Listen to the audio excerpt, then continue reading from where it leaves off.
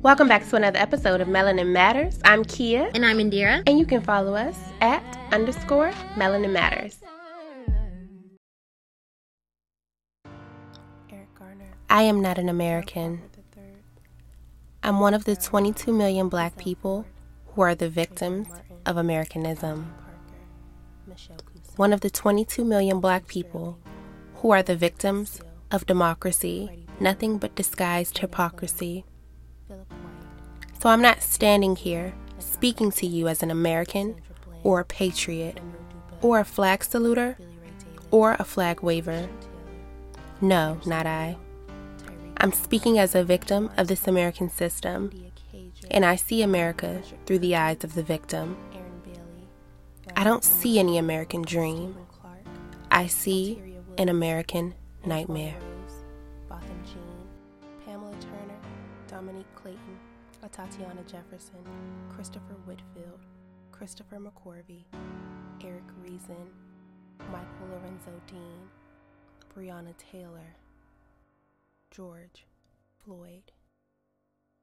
On today's episode of Melanin Matters, we're going to be talking about the race relations and the racial divide in our country.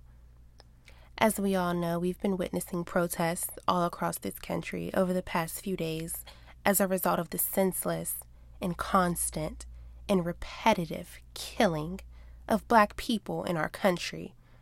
And no, I won't just say black men, because it's not just black men. It's black men, black women, black children, black elderly, black people in general are being murdered senselessly by people who are put in positions of power to protect and serve us. So we're going to have a serious conversation about that today. Racism. What is racism? Well, according to David Wellman in his book Portraits of White Racism, racism is a system of advantage based on race. Now, most people like to think of racism as prejudice alone, and it would be almost irresponsible for us to limit the term to just prejudice alone, because it doesn't explain the persistence of racism, nor does it explain the systemic cultural messages and institutional practices and policies put in place. So when I hear a white person say, "I'm not racist," I know that they mean that they're not overtly racist. They may not say nigger. They may not even dislike black people, but that does not impress me, because it's not enough. It's not enough to just not be racist. You have to actively be anti-racist. Acknowledge your privilege, and use your privilege to dismantle the entire system. So what exactly is white privilege, you ask? Well, you have access to better housing, better schools, better jobs. You can walk in a store and not be followed. You can always find appropriate hair care and makeup products in your local drugstores. You can have a difference of opinion without being called argumentative or aggressive. You don't have to worry about having the cops called on you for just simply being, but you can assault, harass, and argue with the cops without being killed. You have the actual right to a fair trial. The media doesn't defame your character. They show nice pictures of you, nice family pictures in the media and news segments. You're afforded the luxury to argue mental illness in criminal cases. They drag our childhood and family life through the mud, and instead of mental illness, we're just thugs from bad homes in the ghettos that the government created for us. To lock us in like animals, feed us drugs and weapons, then block out our resources to shit like quality education, community centers, parks. Schools in minority neighborhoods were and still to this day are underfunded, which leads to high teacher turnover, inadequate facilities, and fewer classroom resources. Historically, housing patterns have been shaped by race based on policies which can't be overlooked. Practices such as redlining, racial steering by real estate agents, and other discriminatory practices by mortgage lenders, as well as the use of physical threats and violence by many white homeowner associations to keep people of color out of their neighborhoods. The National Association of Real Estate Boards adopted a code of provisions that made it illegal for brokers to sell across racial lines, and they prevented white homeowners from selling to black families. The FHA, which is the Federal Housing Authority, only provided housing loans for the homes in white neighborhoods. Private lenders also adopted these same practices, making it damn near impossible for black families to obtain loans. So we were being forced into these neighborhoods and essentially become stuck there due to the lack of loan capital flowing into our areas. Homes weren't selling, so property values decreased and black neighborhoods fell into patterns of disrepair, deterioration, vacancy, and abandonment. The effects of these policies are important in understanding why black families were unable to build generational wealth through home equity. Our people don't own property because it was damn near impossible for us to do so. Affluent communities have higher rates of voting, more political influence, lower rates of crime and delinquency, greater involvement with cultural and educational institutions, and healthier lifestyles. And all of this just shows me that residential segregation continues to be the most important tool in this country's system of racism. I've heard white people say shit like, if black people would just work harder, or I worked hard to get here and anyone can do it. These are the people that believed in a just society where you work for what you get. But with the institution of racism, it makes that impossible. We never started at the same level, and black people are still leaps and bounds behind our white counterparts. There's no way that justice and fairness could ever live simultaneously with racism, which is why the system of racism has to be destroyed. And I've been seeing a lot of criticisms about the protests and people saying that riots have no place in this country when people have been rioting in this country for years. Many legislations have gone into effect because of rioting. Just look at the 60s alone. The Watts riots of 65, Division Street riots in 66, Newark riots of 67, Detroit riots of 67. There were over 100 riots in this country in the summer of 1967. President Lyndon B. Johnson appointed the National Advisory Commission on Civil Disorders, also known as the Kerner Commission, in July of 67. The commission was appointed to investigate the race riots that had been happening in major cities across the U.S., and he tasked the commission with answering 3 questions about the riots. What happened? Why did it happen? And what can be done to prevent it from happening over and over again? The commission delivered its report in February of 1968. They found that the riots were a protest against poverty and hopelessness of life in the inner cities based on challenges with joblessness and a lack of basic resources. The commission called for new jobs, better houses, and minority neighborhoods, and they also highlighted the need for more diverse and sensitive police.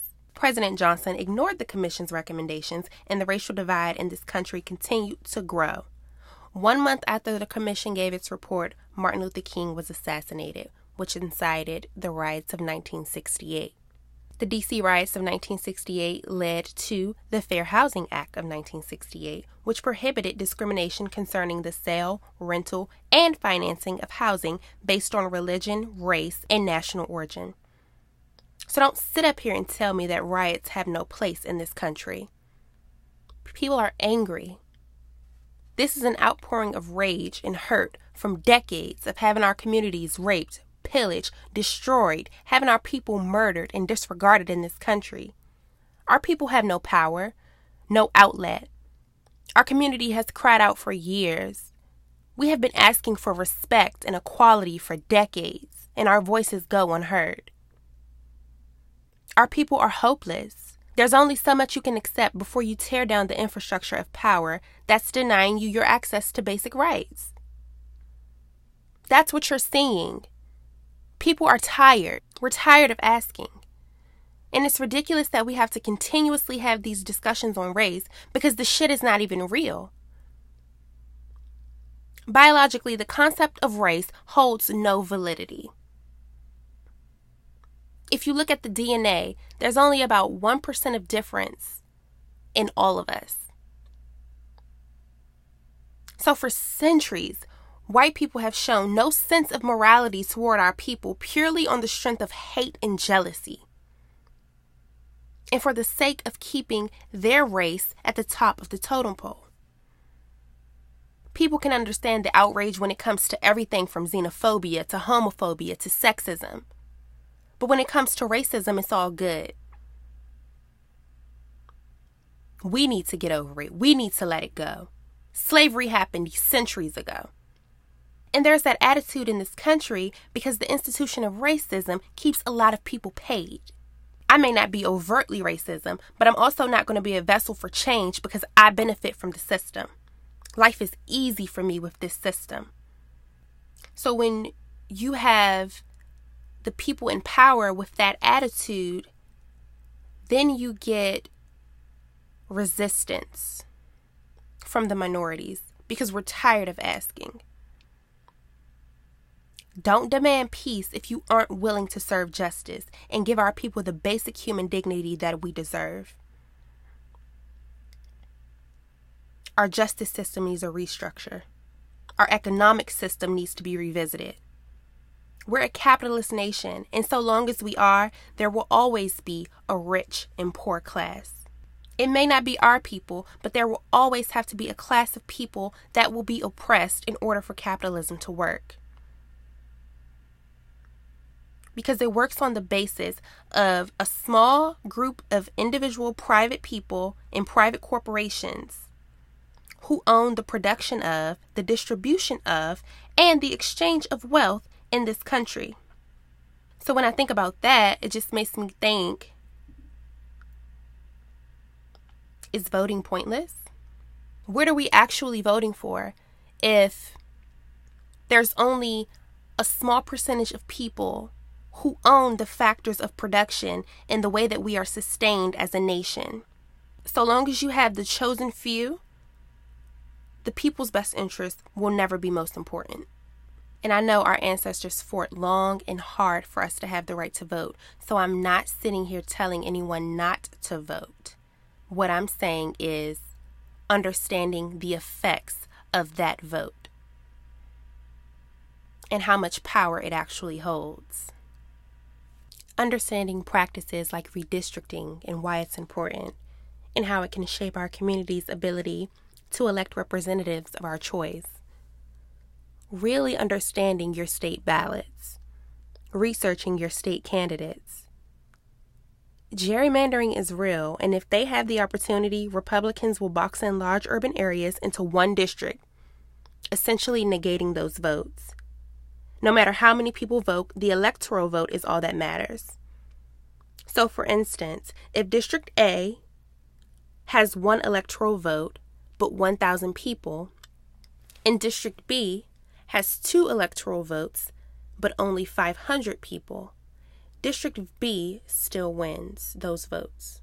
So for all of you wondering how candidates could win the popular vote, but not win the electoral vote and essentially win the election, this is how it's done. So, I don't know. Friend, what do you think? At this time, my thoughts are like all over the place. My heart is heavy for all of my sisters and brothers that have lost their lives for no reason.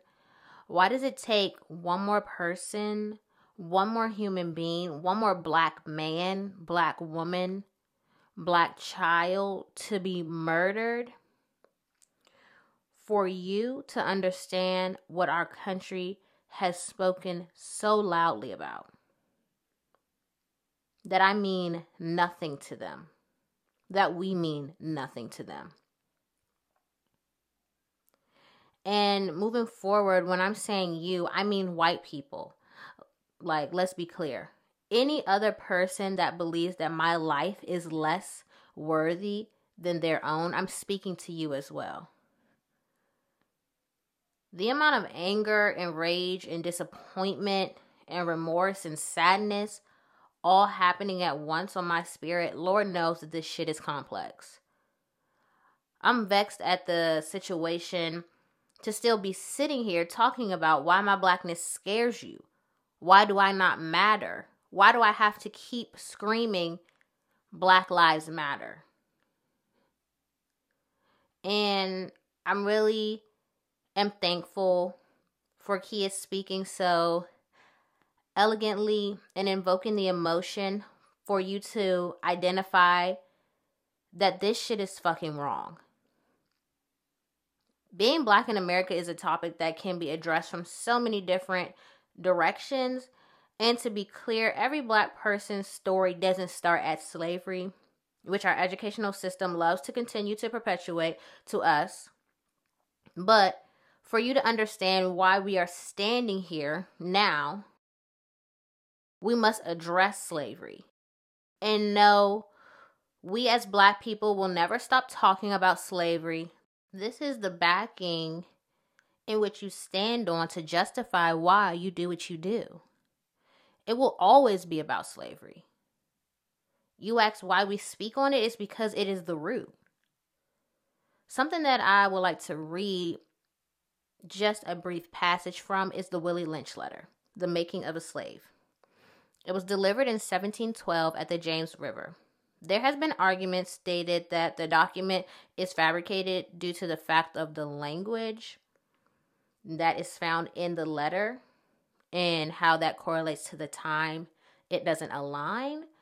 So I wanted to point out that argument because I know that me and Kia have very similar views. So we don't have that devil's advocate to have a debate with, or I guess an argument with. But I would just like to say to those people that the message in the letter is still a reflection of the actual mindset of slavery and can be used to better understand the history of Black people in America. But it reads, "In my bag here, I have a foolproof method for controlling your Black slaves. I guarantee every one of you that if installed correctly, it will control the slaves for at least 300 years. My method is simple, and any member of your family or overseer can use it. I have outlined a number of differences among the slave, and I take these differences and I make them bigger. I use fear, distrust, and envy for control purposes. Distrust is stronger than trust, and envy is stronger than adulation, respect, or admiration." The Black slave, after receiving this indoctrination, shall carry on and will become self-refueling and self-generating for hundreds of years, maybe thousands. Don't forget, you must pitch the old Black male versus the young Black male, and the young Black male versus the old Black male. You must use the dark-skinned slave versus the light-skinned slave, and the light-skinned slave versus the dark-skinned slave. You must use the female versus the male, and the male versus the female. You must also have white servants and overseers who distrust all Blacks. But it is necessary that your slaves trust and depend on us. They must love, respect, and trust only us. Gentlemen, these kits are the keys to control.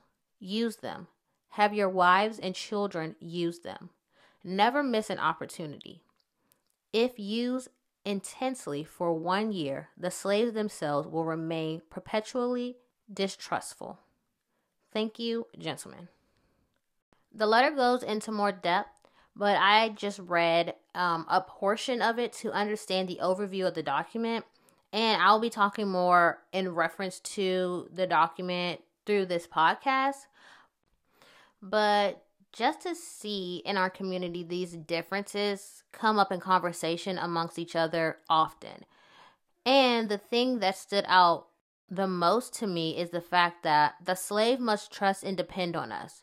We have been depending on you to understand our plight. We have been depending on you to understand that we deserve equality economically, socially, and politically.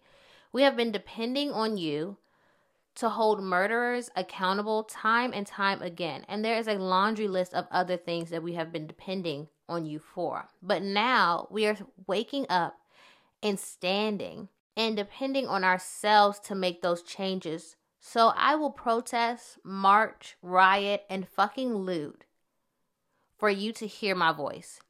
And if others stand with me, other races stand with me, including white people, I appreciate it. This is my land, and I will burn that shit to the ground if I fucking choose to. Because we built this shit for free. And time again, you try to erase the history and the fact of the matter that my ancestors did this shit for free. So when we have protesters rioting and looting, no, I'm not mad at them. Because I understand where that anger is coming from. I understand the ancestor that's speaking through them. This is my shit. And I can care less about y'all saying Black Lives Matter, but I don't think rioting is the way. Shut the fuck up. I'm tired of that. I don't care. We are tired of you not caring about us. Not thinking that I'm important. Not thinking that my community is important. We are fucking important. And we're saying that shit loud. And if that means you can only hear me if I tear down a fucking Target, oh well. It's only important to them when it's not their battle to fight. Because when they want to protest and riot for stupid shit, it's okay. Like they riot when their sports teams win championships. Like I said earlier, they were rioting because the cities weren't opening the hair salons and the restaurants. Y'all riot for anything. The Stonewall riots. Are we forgetting the Stonewall riots? When we're talking about gay rights, and that wasn't just about Black people, that was about gay people. Black, white, pink, purple, man, woman.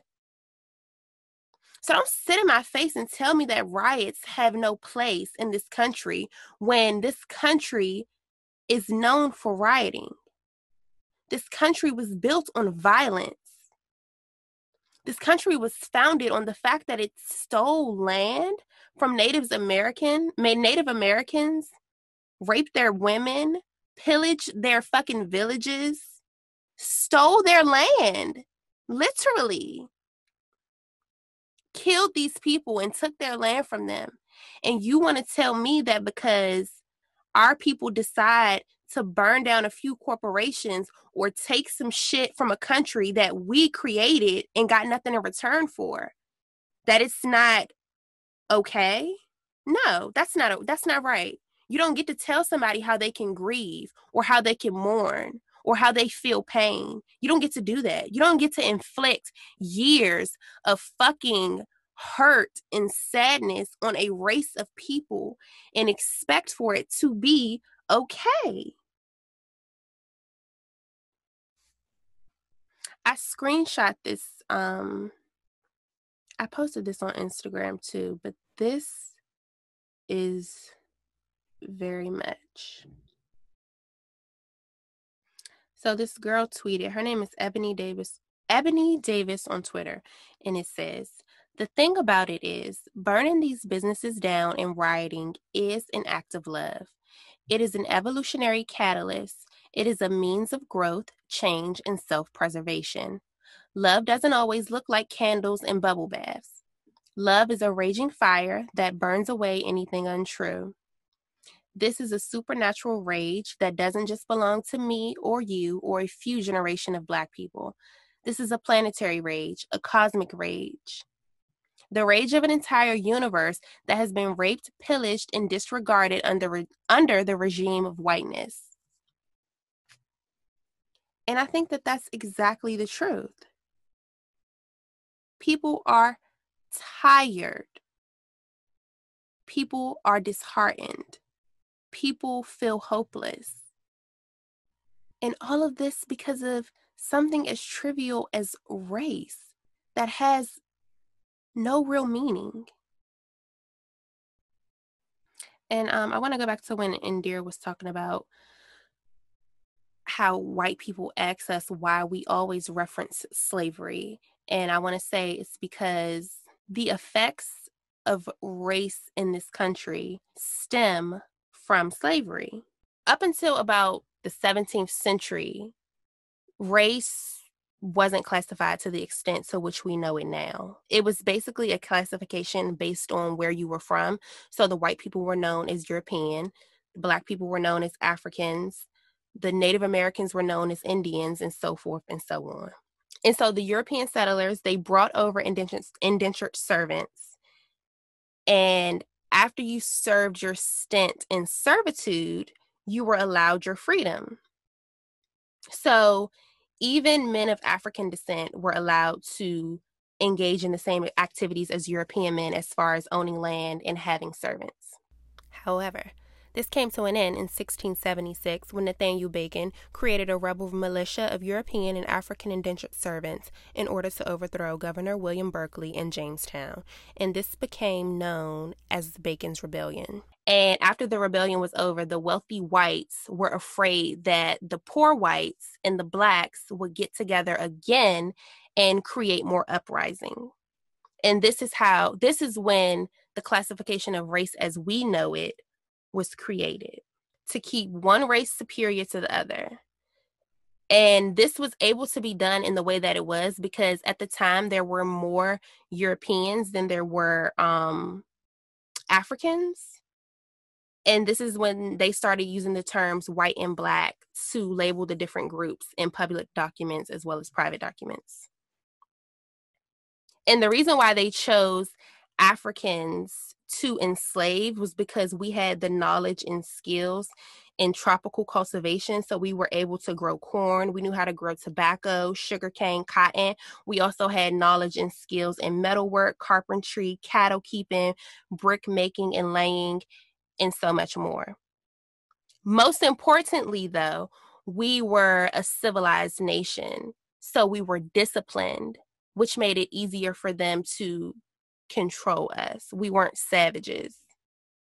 But as they further created division between the Europeans and the Africans, they had no choice but to turn the Africans into savages. Historically, whenever white people weren't able to get their way, they basically used defamation of character on different racial groups to sway the entire white community to basically hate that group of people.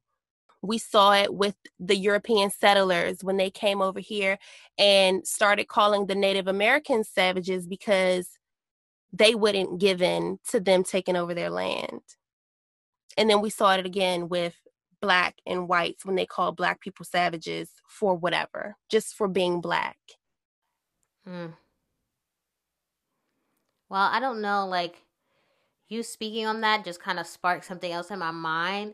It's like funny that you can see in our capitalistic society today that any benefits the government quote unquote gifts is not based off the fact of Black people are hurting, but instead that white people are. We wouldn't have food stamps, welfare, unemployment benefits, etc.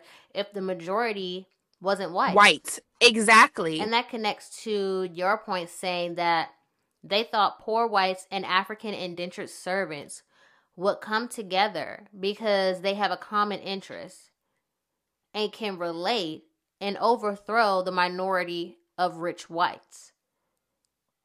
So white people decided to make programs to help poor white people become one step higher than blacks. So now race is more powerful than economic status. This country has shown time and time again that they rather see us dead than to help. Exactly. So why would you believe the narrative? Even in present day, this occurs when you hear Donald Trump talking about cutting taxes for the rich and private companies. And fucking deep south ass farmers voting for him. It makes no sense. It makes no sense, sweetie. You cannot relate to that statement because he is not speaking to you. You are going against your better interests just because he is white and you are white. So don't sit here and tell me you don't understand white privilege and racism doesn't exist. You know your white privilege holds more power than your economic status, your education, etc. Because you can get by just being white. And that shit is baffling to me. That you can continuously still see that shit playing out from fucking slavery till now. I mean, because they use race as social status and the basis of human identity. And the reason that they are able to do this is through propaganda, the falsification of fucking history, and the fucking delusional misinterpretation of their race's achievements and contributions to this society. The people are deluded. Something is wrong with them. They are really crazy. So they have now successfully set themselves up to be the chosen race through different systemic practices and institutions. So it's really sickening to me that you have a class of people who are okay with being ignorant and believing that Black people are the cause for the racial divide in this country. They place all of the blame and all of the need for change onto our race. Like their people had no hand in what happened in this country and how we have the issues that we have today. White people, stop coming to Black people and expecting yet again for us to do the work for you. If you really want to make a difference, if you really want to be in the know, if you really want to use your privilege to really shake some shit up, use your fucking fingers, get on the internet, and use Google. It is very easy to get so much information at your fingertips in seconds. Put in the work. Do the fucking work. If you really care or you really want to make a difference or you really want to be an ally, show that shit and do the fucking work. Stop asking questions of us. We're not here to answer to you. It's not our place to show you what the fuck you did for years. It's not our place. We had to go relearn that shit for ourselves because when we were in school learning about history, the history of this country, our history was taken out. Our history was falsified. Our history was lied about.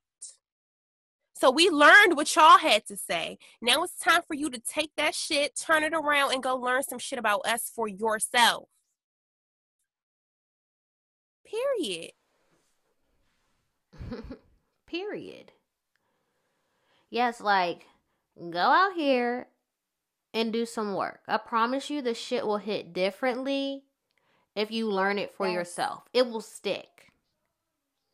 And just like you go and learn Asian culture, Jewish, Irish, and now Native Americans, because how many are left after you try to eliminate those people in other cultures, and you can now point out the wrongdoing. Take that same energy and that same time and point out the wrongdoing that your ancestors has done to Blacks. Stop acting like you can't grasp the concept. The scariest thought is that it will take us to be on the brink of extinction for you to understand and willingness to learn about your privilege in America. Like, the only time y'all want to save somebody or save something, Animals. yeah, it's like animals, is when they're fucking extinct. Right. Now you want to talk about saving the environment and saving the animals and doing this and doing that. But when you were fucking up the environment for decades, it didn't matter. So you're right. That's the same shit. It's the same shit. And it again shows that we are looked at as fucking animals. Yeah, but when Kia first came to me about this, about us talking about the current situation that is happening, she posed a question to me, and it was, why does my blackness scare you? And I took the time to sit there and think about that question, and then after that, I went to Google and did some research. Side note, look at me. When a question is asked or given to me on an idea I do not understand, why does my blackness scare you? I did something that I learned in school. I researched it via the fucking internet. Right. But I digress. When I was researching that question, I actually came across a lot of like forums that actually was posing this question to other people, and I saw some white people's answers. And I wrote down a few of them that were most common and some that I continuously kept seeing, and I wanted to share with y'all today. Like, when I tell you the things that I saw, Kia, the shit is laughable.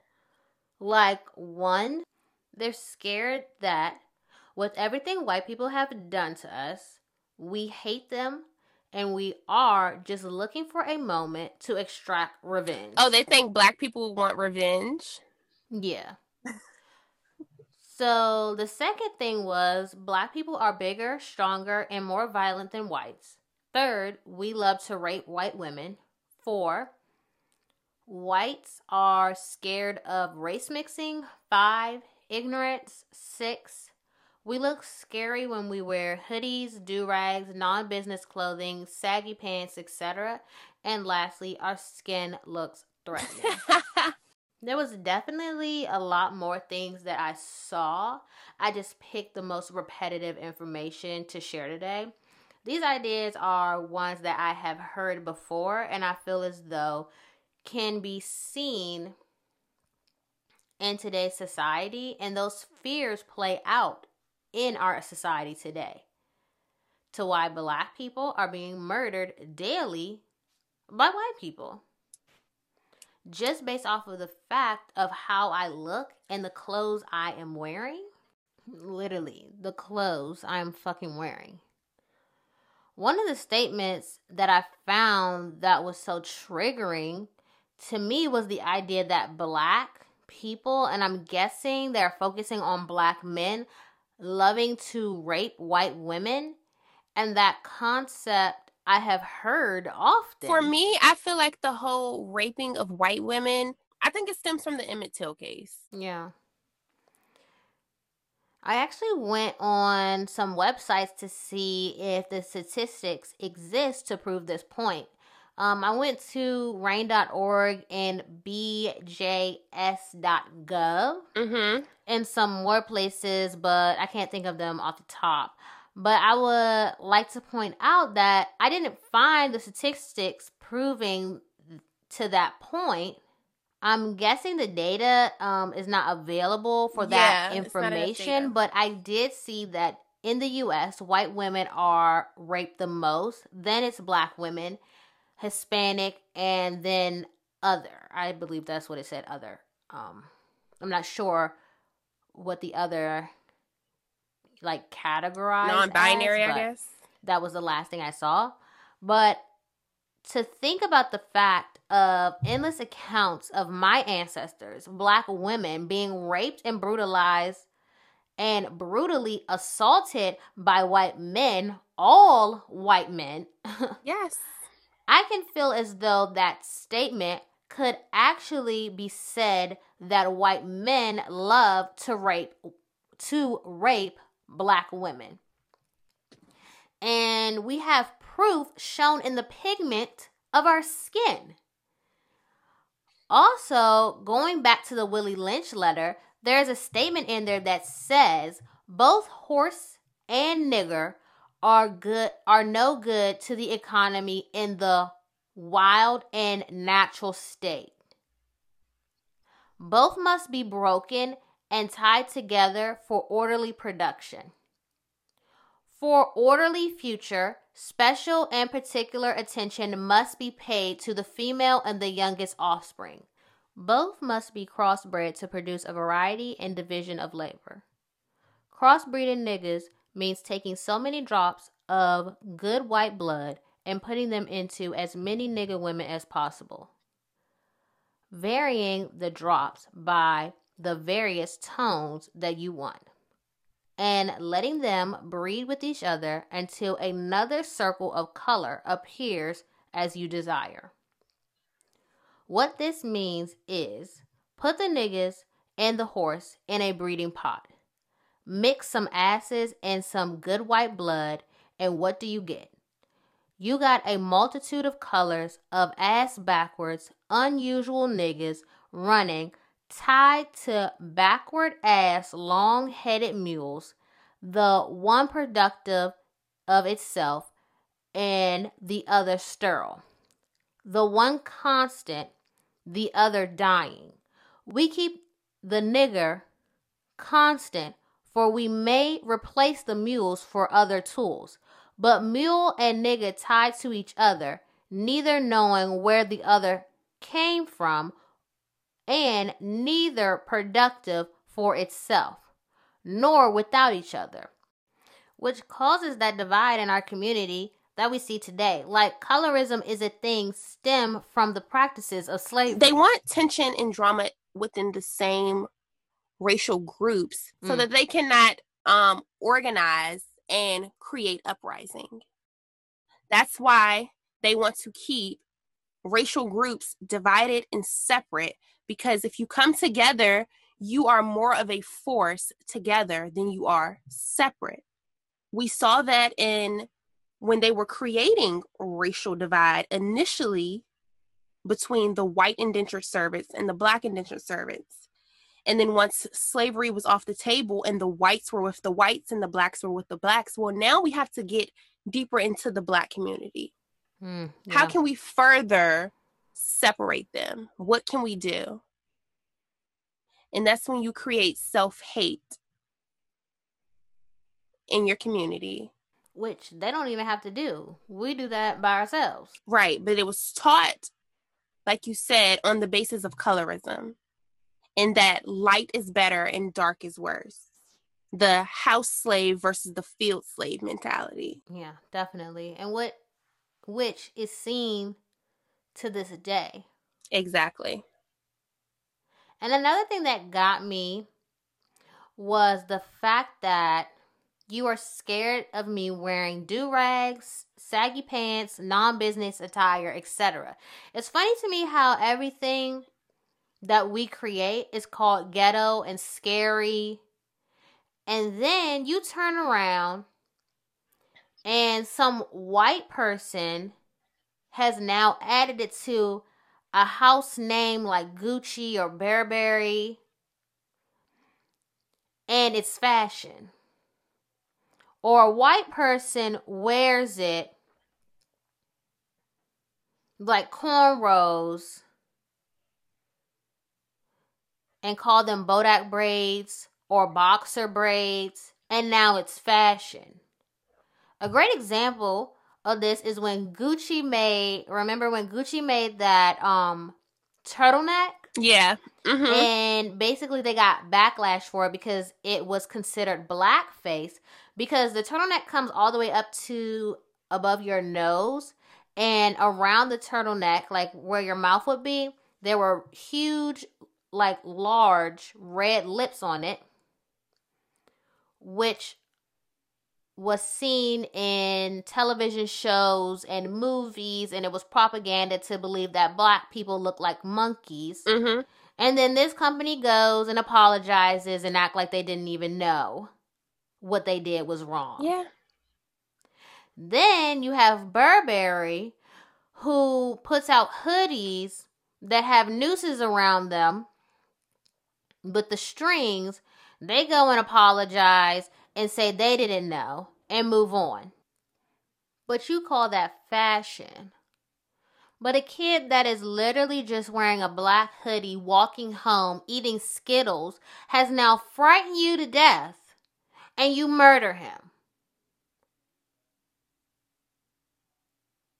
It's crazy to me. Like, make it make sense. You're calling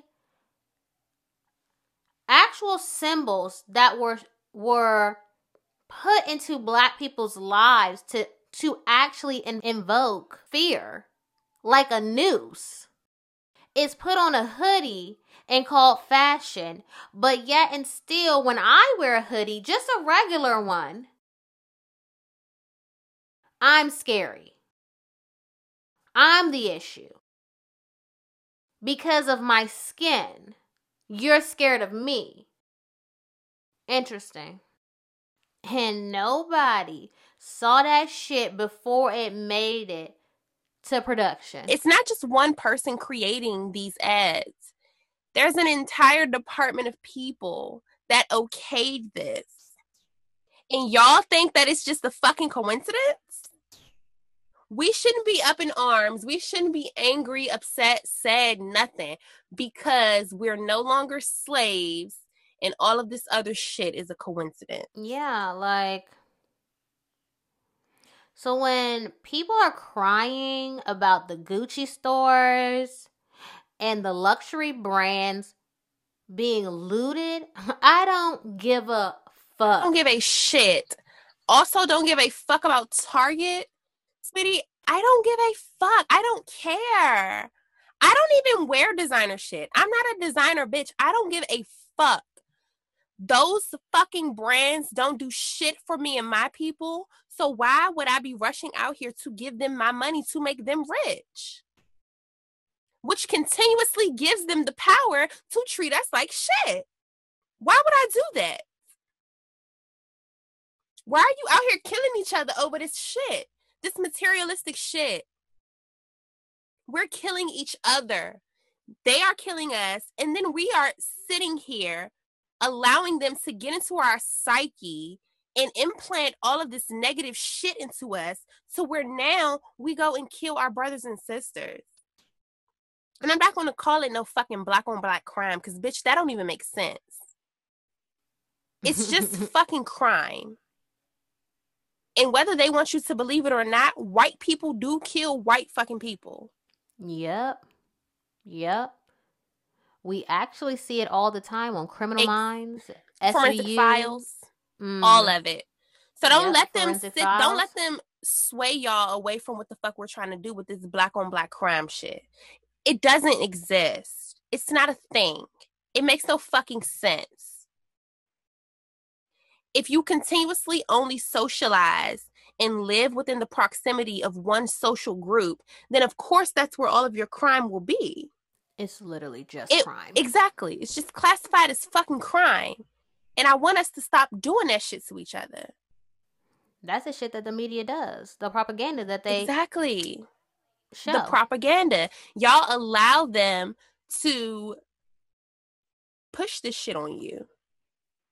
And you keep perpetuating the shit over and over and over and over. We come together at times like this, and then a month from now, we're back to the same stupid ass shit that does not make sense. Yeah. That's why I just like, I don't want us to forget. That's why I brought up the Gucci thing, and I am bringing up Burberry. Because I thought we was protesting Gucci. I thought that's what we was already doing before all this shit happened. Remember when Migos was saying we done with Gucci? Remember when, I don't know, there was literally a laundry list of entertainers that was going like, we not messing with Gucci no more. Like, let us not forget. Because we don't want to have to repeat this shit no more. I don't think it's that we forget. I think it's still that slave mentality in that we want the luxury items. We want the designer shit to keep up with them because that shit wasn't created for us. The ideas and the style of it all and the cultural aspects of it all is from our culture, but it wasn't created for us. It's our culture created for the white people. So I really want y'all to stop putting so much emphasis and importance on fucking stupid ass designer shit. It does not matter. Until our people own some shit, until our people have some fucking power and leverage within this fucking country, all of that stupid ass shit that y'all are worried about, it doesn't matter. Yeah. And I think it also comes from moving from slavery into Jim Crow and then Jim Crow and the integration and then to present day. While we are told that we're free, we're never treated as such. So maybe if I looked the part, maybe if I lived in another area away from black people, maybe if I spoke differently, I will be treated as an equal, as an ally. But at the end of the day, they're fucking laughing. Like, no, you're still black. And I think maybe that's the reason why we want to have the designer shit and we want to be a part of that industry. And I'm not saying that for every person because this can definitely be triggering to black people because if you want nice things, you want nice things. But I'm just saying the mindset of it to make sure that we're checking like, I don't just want the nice things to fit in. I want the nice things because I want them. And I feel like that's a different story. But some black people that I meet, they're wanting the nice things because they think that they're going to be accepted by white people because they have it. Since I'm showing a little this or that, it's going to identify me as somebody better. And once again, we're going from field slave to the house slave mentality. And then when we put more emphasis on our own black designers and make them luxury, then it wouldn't be so much shade to the fact that, like, I'm not wearing Gucci because I'm wearing somebody else. It's like, let's put some respect on our own people's clothing. Put value into what our own people have been creating for us. Let's make that luxury. It will change the narrative. It will change the game. Let's love back on our own community. Because there is a bunch of black designers that are excellent and immaculate at what they do. And it is high end, baby. And I appreciate all of the people that have been creating these black owned business pages on Instagram. Like, I think that shit is amazing. Like, it's making it easier for us to actually connect with black owned businesses so much easier. So there is no more excuses. It's no more I can't find it. No, it's here. Once we put our money into their business, then their business becomes the houses of fashion. And then they become luxury. We're still looking for that acceptance now. I can understand looking for that acceptance when Jim Crow first started.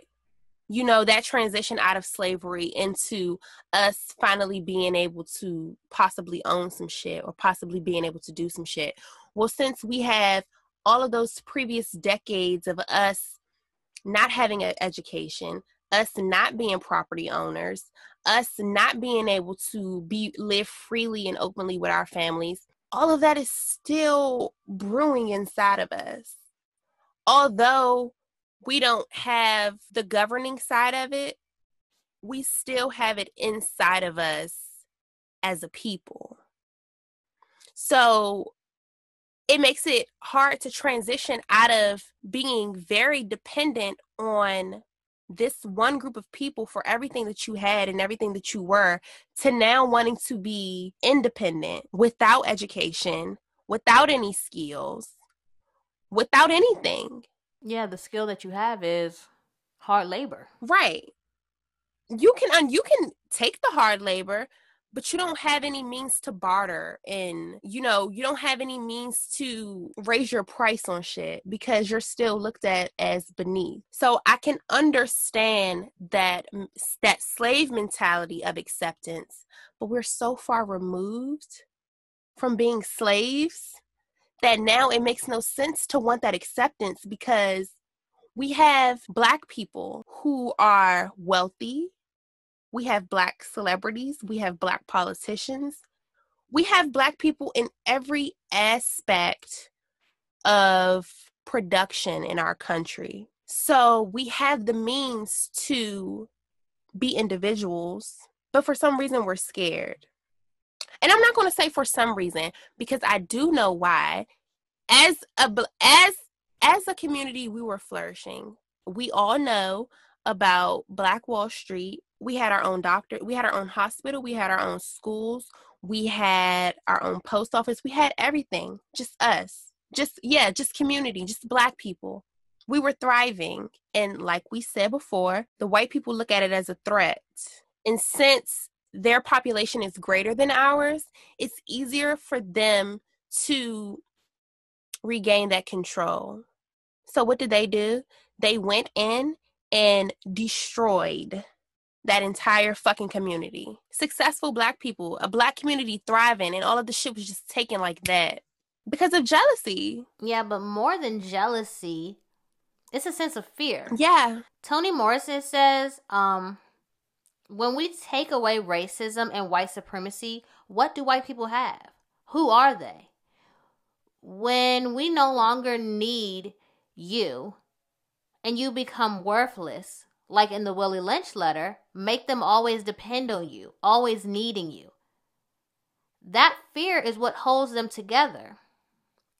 They would be divided, having to now look at the differences of themselves, their nationality, their economics, their status. They would be weakened and crippled to not have something that holds them together as a group. Yeah, they're afraid of being the inferior race because they know that they don't hold any value.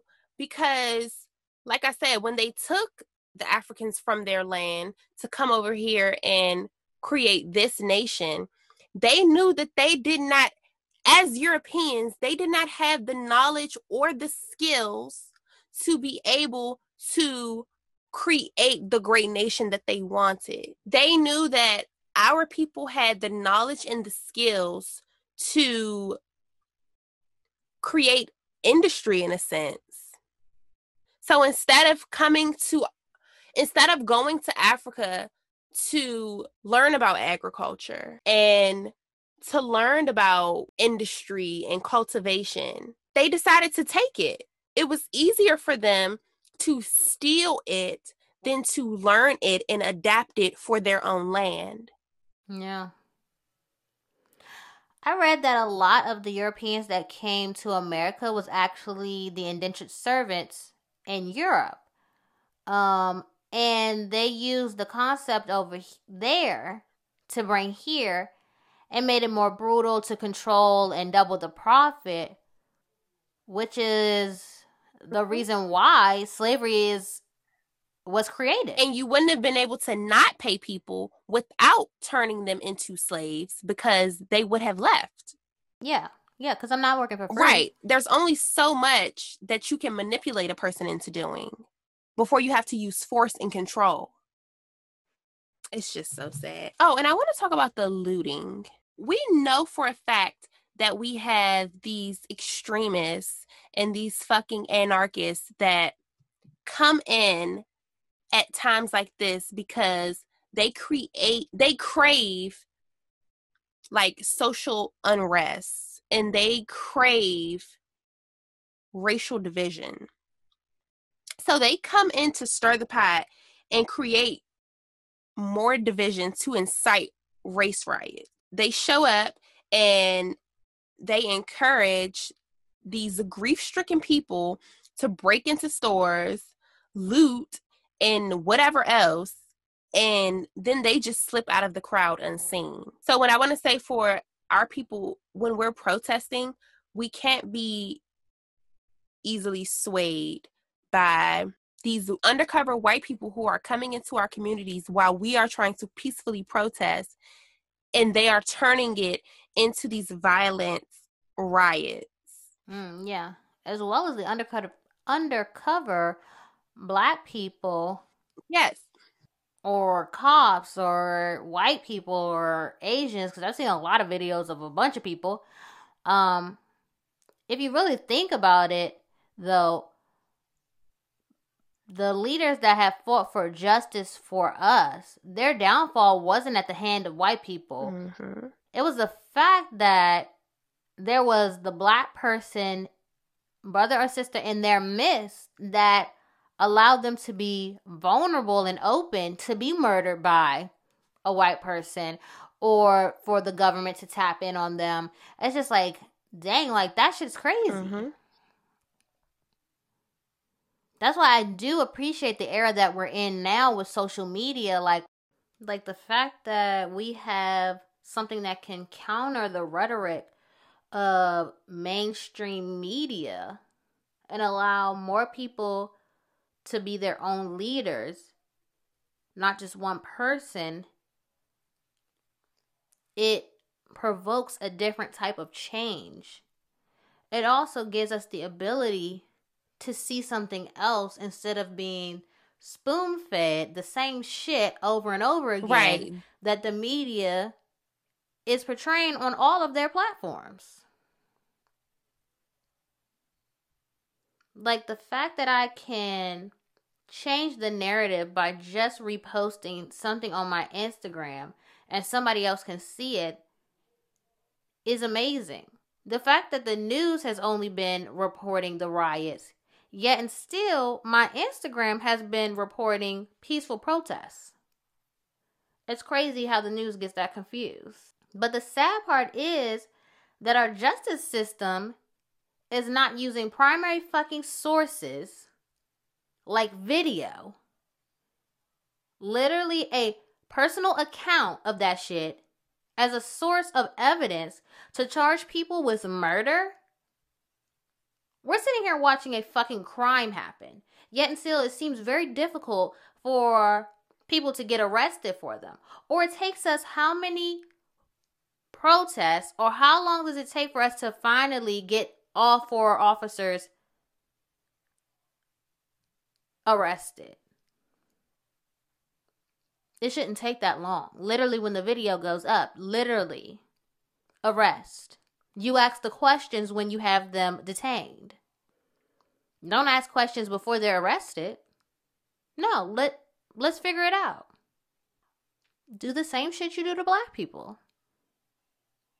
Literally, arrest them.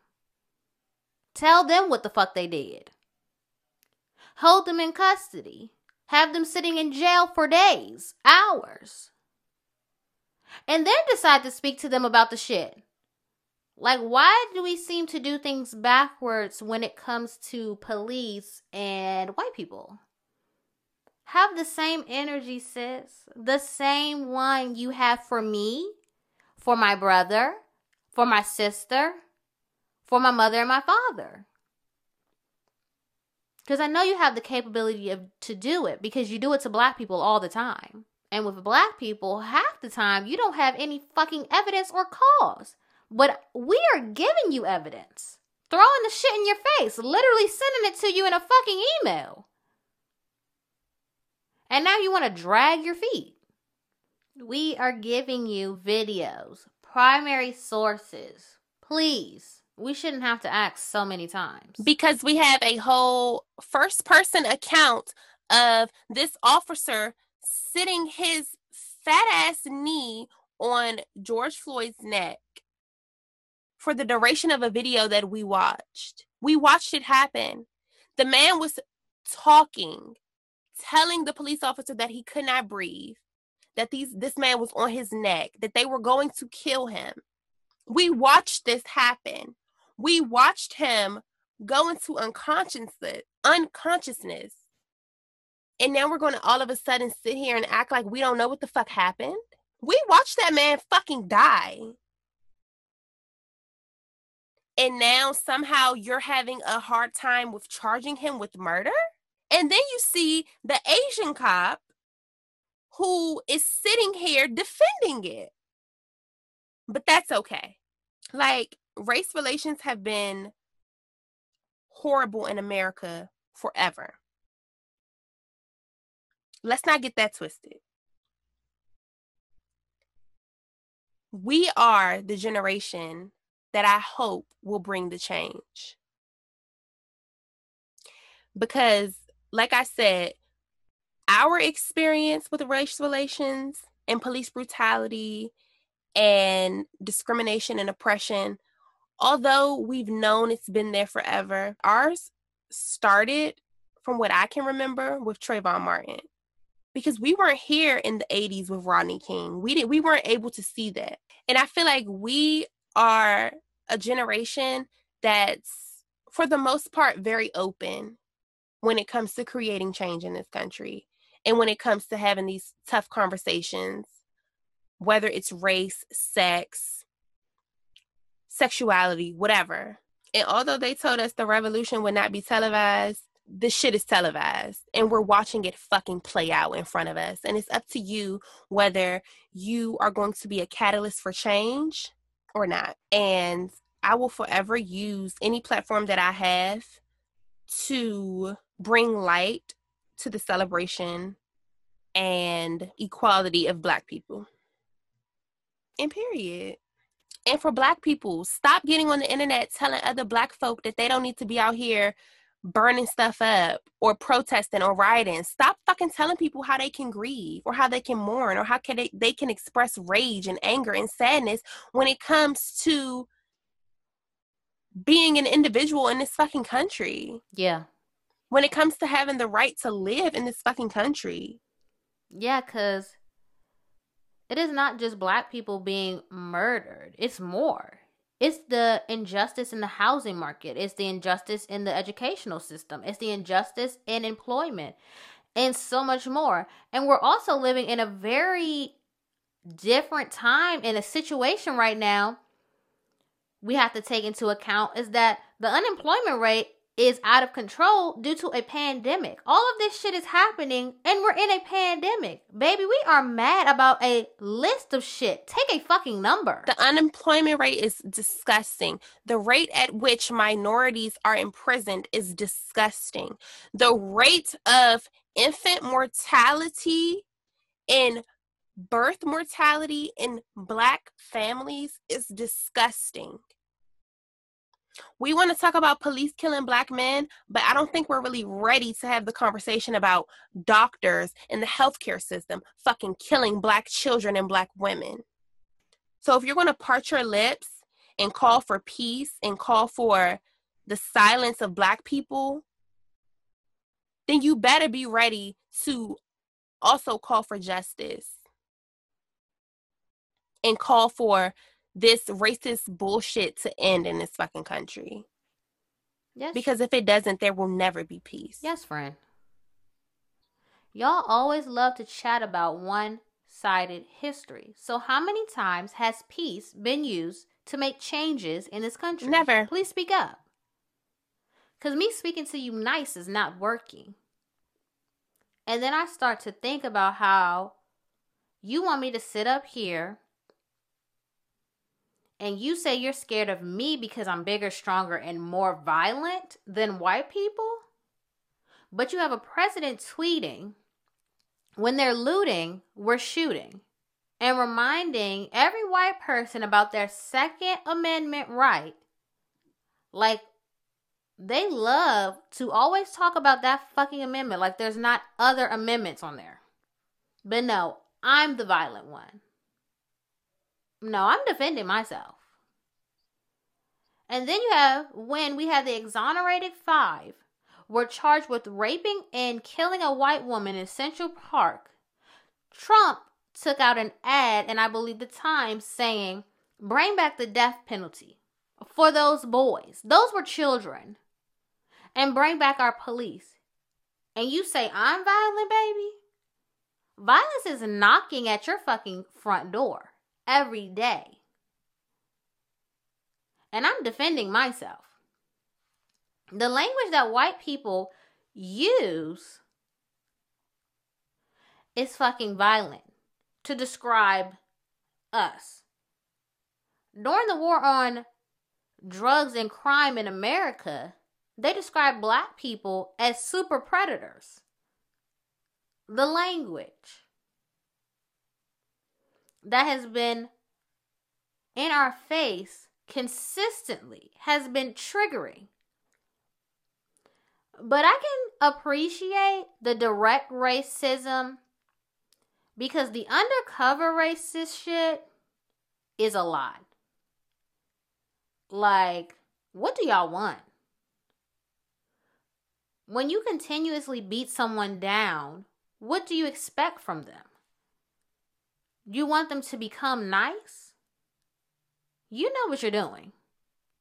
Y'all really know what y'all are doing. Exactly. And I'm glad you brought up the like the undercover races, because I screenshotted this post that I found on social media, and it's a pyramid. And inside of the pyramid, it has like different sayings and different words. So on top of the pyramid, it says overt white supremacy. And then it has a line. And then on the bottom of the pyramid, it says covert white supremacy. So the overt white supremacy, which is socially unacceptable, this would be lynching, hate crimes, blackface, the N-word, swastikas, neo-Nazis, burning crosses, racist jokes, racial slurs, and the KKK. So that's overt supremacy. So then you have the covert white supremacy, and this is socially acceptable behavior. Calling the police on black people, white silence, color blindness, I don't see color, or I have black friends, so I don't see the difference between black and white. White parents self-segregating neighborhoods and schools, Eurocentric curriculum, that's the falsification of history, like I said earlier, the white savior complex, spiritual bypassing, education funding from property taxes, discriminatory lending, that's when, they made it virtually impossible for black people to receive loans to buy housing. Yeah, that's what that is. Mass incarceration. We saw this with the Clintons in the 90s, and it's still happening today. Respectability politics, tone policing, racist mascots, not believing experiences of people of color, make America great again, blaming the victim, which would be blaming black people, asking us why we're complaining, asking us why we're angry. Why are you protesting? Why are you rioting? What are you doing? Slavery was centuries ago. Why are you still mad? You don't sound black. Don't blame me. I never owned slaves. Bootstrap theory, school to prison pipeline, police murdering people of color, virtuous victim narrative, higher infant and maternal mortality rates for black women of color, all lives matter, racial profiling, denial of white privilege, prioritizing white voices as experts, treating kids of color as adults, inequitable health care, assuming good intentions are enough, not challenging racist jokes, cultural appropriation, Eurocentric beauty standards, anti-immigration policies, denial of racism, tokenism, English-only initiatives, self-appointed white ally, exceptionalism, fearing people of color, police brutality, fetishizing women of color, the celebration of Columbus Day, claiming reverse racism, weaponized whiteness, housing discrimination. These are covert examples of white supremacy and racism.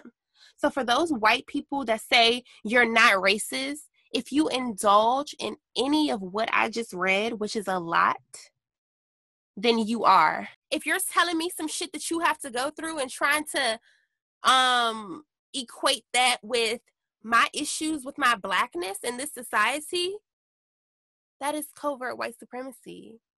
You're trying to silence my struggle. So it's a lot of work that needs to be done. We can't do it alone. But at this point, I don't know what else we can do. Because at this point, what haven't we done? We have so much more to unpack, but we're just going to go ahead and stop here for now. And in the next part, we'll be chatting about our own experiences with racism in this country and how it has affected us. So we thank you for listening, and we'll see you back here the next time on another episode of Melanin Matters.